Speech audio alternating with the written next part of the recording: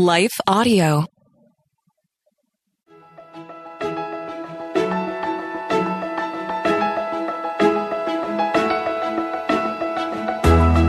Hello and welcome to the Daily Bible Podcast with Trisha and Michelle.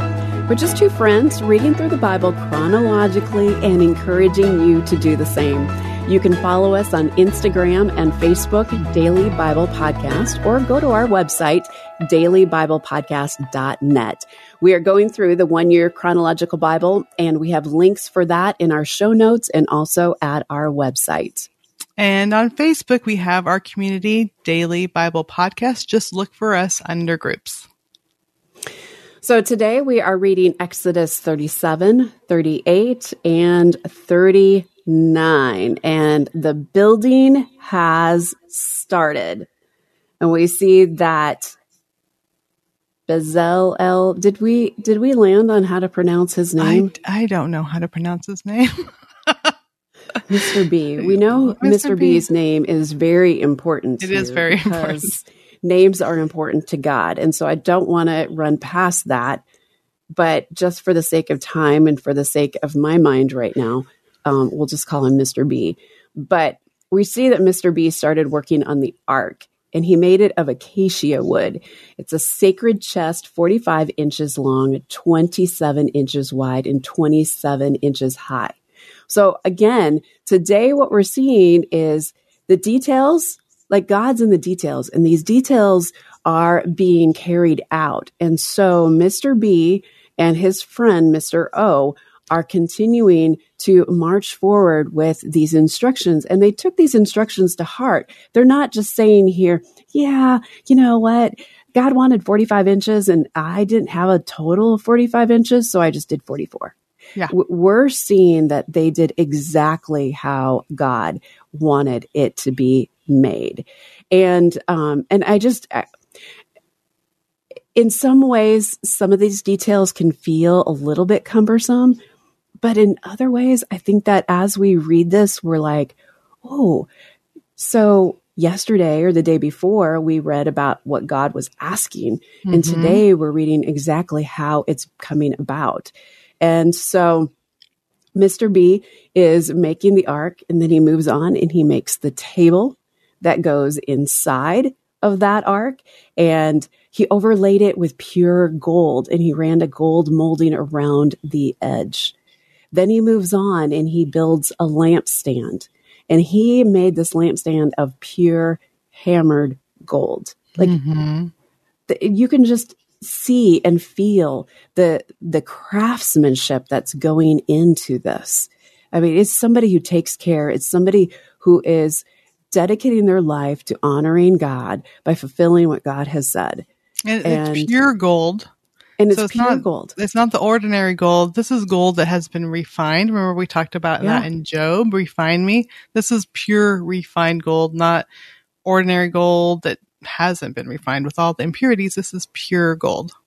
Well, and the entire lampstand, along with its accessories, were made from 75 pounds of pure gold. Like 75 pounds. So all the Israelites came with their rings and with their earrings from their wives and their sons and their daughters. They brought all of this stuff, and it took 75 pounds to just make the lampstand and its accessories. Yeah, that's a lot of gold.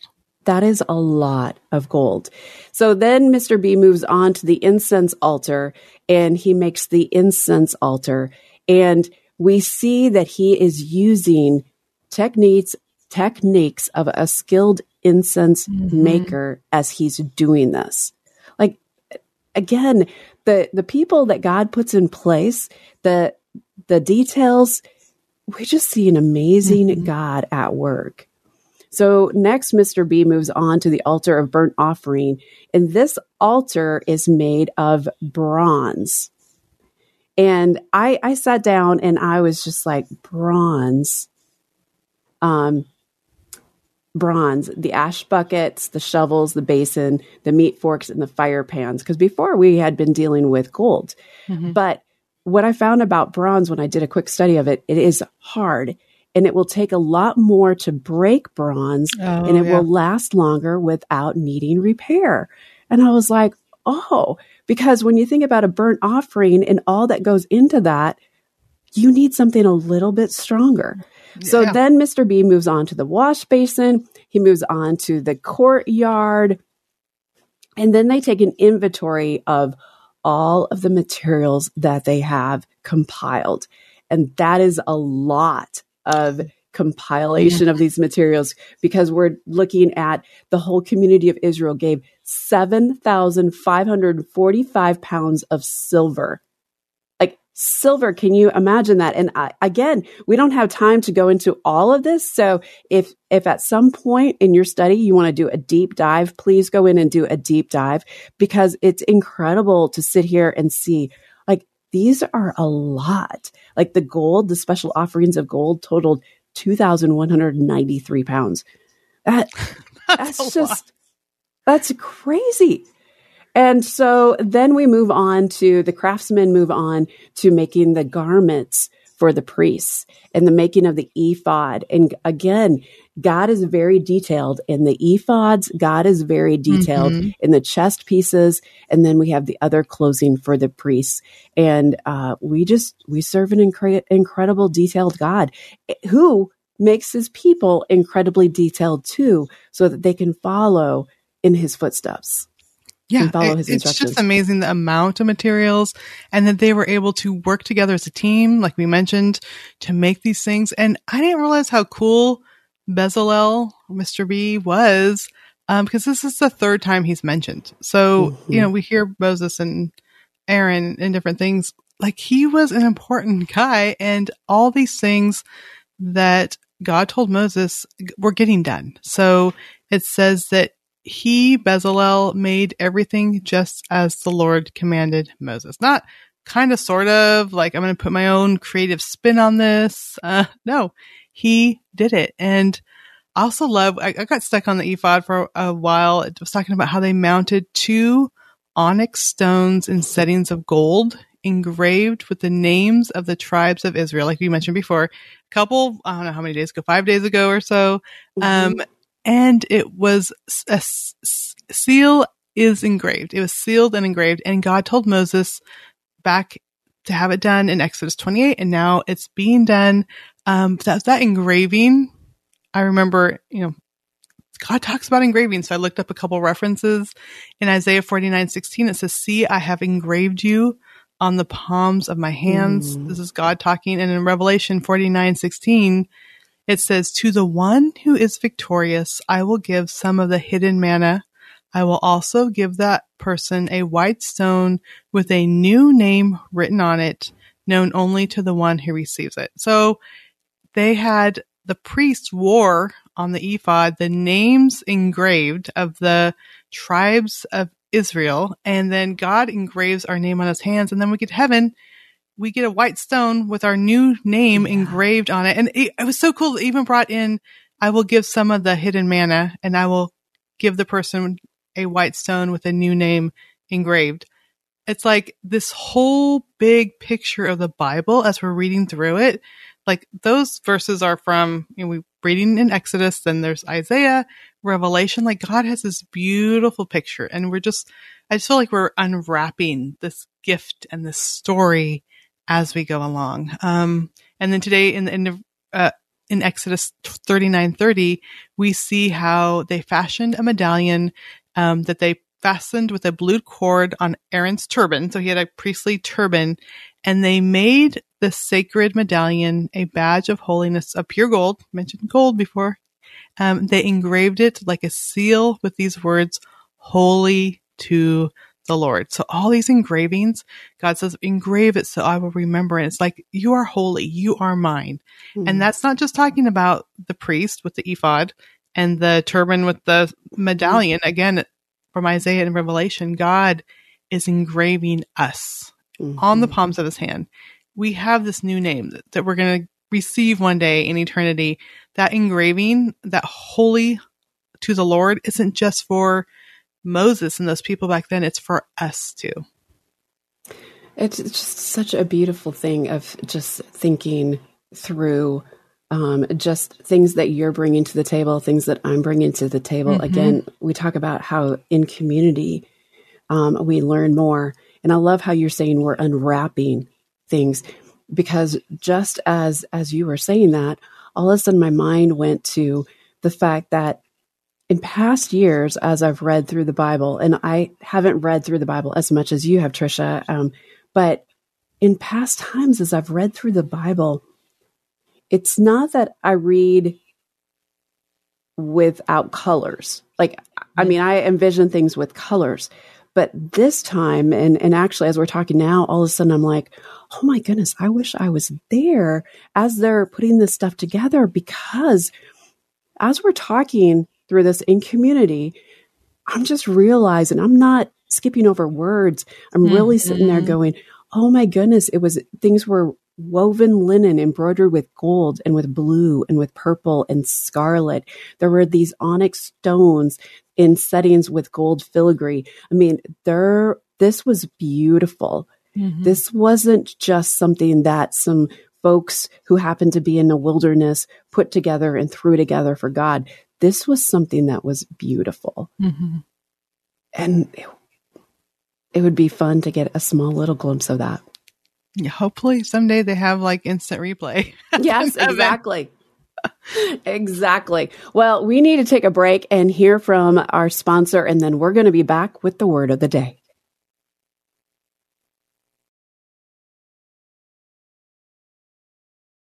Okay, the word of the day.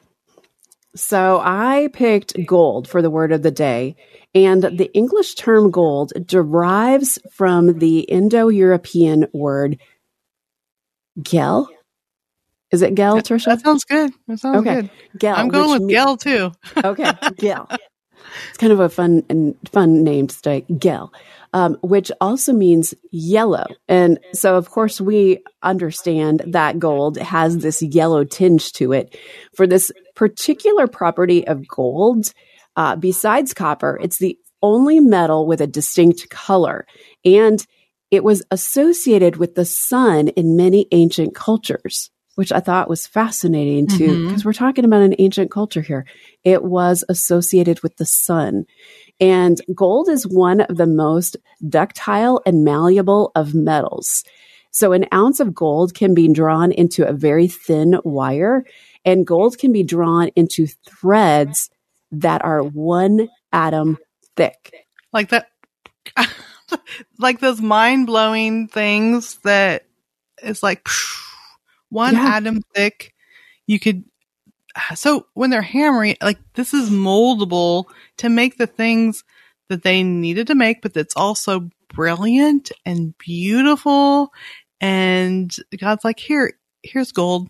Make these things out of gold, because he knows they're going to be able to be molded, but wow. Like, and then 1 atom thick. I've never heard that before. That's really cool. And then to think that it was used in some of that fine linen to embroider also. So you have this gold that is the overlays for so many of these pieces, but then you also have the gold threads, not just a flick of gold through these threads, but a gold thread. It is. Yeah, they were in the desert.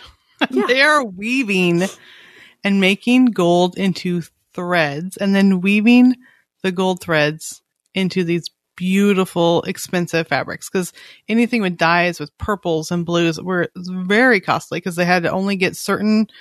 I think it was like purples came from the shells in Macedonia. Do not quote me on that. But it was a hard thing to get the purple dye and the blue dye, and then they were crafting these amazing things. And I love that. Again, God is dwelling with them. It's giving a glimpse of these amazing things, because I had jumped to Revelation and found that about the engraving part. Then, you're thinking of the streets of gold, and so many things in Revelation talk about the pearls and the gold and these precious metals. So what they're doing now is a glimpse of what to come. Exodus 25, 8-9 says, "Have the people of Israel build me a holy sanctuary so I can live among them. You must build this tabernacle and its furnishings exactly according to the pattern I will show you. And this is really cool. I don't remember this, Michelle, but again, God was giving the people a glimpse of heaven. So in Hebrews 8:5, I never made this connection before, so I love this. It says, they, speaking of the high priest, serve at a sanctuary that is a copy and shadow of what is in heaven. This is why Moses warned when he was about to build the tabernacle, see to it that you make everything according to the pattern shown to you on the mountain. So this pattern, this gold, all these things is a shadow of what is in heaven. And again, Revelation 21:21, we read about the streets of gold. Revelation 21:2-3 says, I see the holy city, the new Jerusalem, coming down out of heaven from God, prepared as a beautiful bride dressed for her husband. Your wedding is this week. Just a little throwing that in there, Michelle. And I heard a loud voice from the throne saying, look, God's dwelling place is now among the people, and he will dwell with them.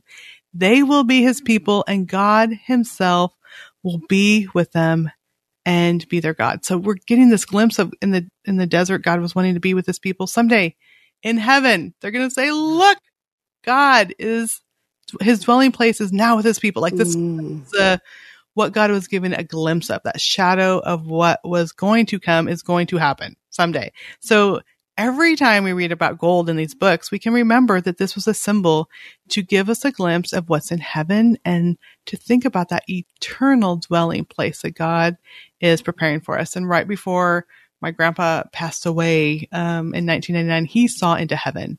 He's like, do you see that? Look at that beautiful meadow and look at those birds. And do you smell that? And he saw into heaven. Like he's laying in bed, but he saw into heaven and he was getting the glimpse. And someday we are going to be there dwelling with God. Mm-hmm. That's a beautiful, beautiful picture. You know, I love that you took us to Hebrews. I spent some time studying Hebrews with a group of women a few years ago, and it's probably the book of Hebrews is what gave me my love of the Old Testament. Because in Hebrews, we see that Moses, he was great. And he did great things for God. And so did Abraham. So did Melchizedek. So did so many others. But they are kind of like this foreshadowing of Christ, who is our greater high priest, of Christ, who is our better Moses, of Christ, who is our better Adam. You know, and as we're reading each day, it's really easy to get stuck in the weeds of going, oh, and so they made this linen here and they embroidered it this way and they put the gold on this and they did this. It's so easy to get stuck in the weeds and maybe even let your eyes glaze over a little bit and go, I just need to get through this. Because I'm honest, there are times that I'm that way too.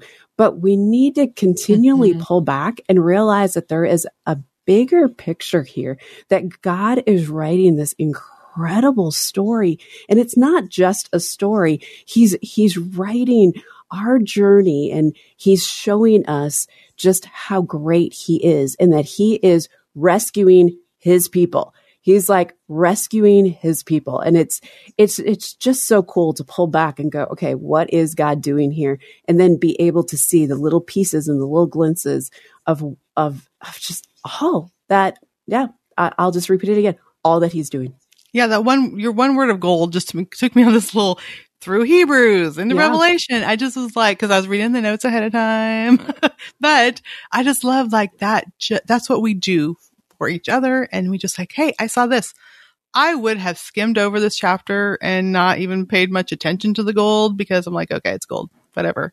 But you calling that out like, ooh, I love that. And I just love that as we're doing this together, like God is just helping me, helping you, hopefully helping our listeners just see things that we wouldn't have seen just alone. Mm-hmm. It's so true. Well, I want to take a moment and just pray for our listeners, for our friends out there. And let's just go before God. Father God, I pray for our friends out there today that Lord, that you would just continually bring new and exciting things to our mind as we open your word, as we see threads and this thread of gold, but also threads of what you are doing, threads of this story, this incredible story, this true story. It's not a fairy tale, this true story that you are writing, not only in our lives, but way back when in the Israelites' life. So Father, just continually open our eyes, continually give us more of you. We thank you, Lord. It's in your name we pray. Amen. Amen. Well, we just want to send you off with some daily encouragement to get into the Word and be the hands and feet of Jesus. Again, if you don't have the 1-year chronological Bible that we are using, we have links to that Bible in our show notes, and you can even find it on Kindle format. Also in the show notes is a monthly and yearly schedule of the Bible reading plan that we are following. And tomorrow we are reading Exodus 39 and Exodus 40 and getting into some numbers in Numbers 9, 15 through 23. Hey, and I just want to take a little bit of time right now, take a second to thank the team at Life Audio. You wouldn't be listening to Daily Bible Podcast with Trisha and Michelle without their partnership.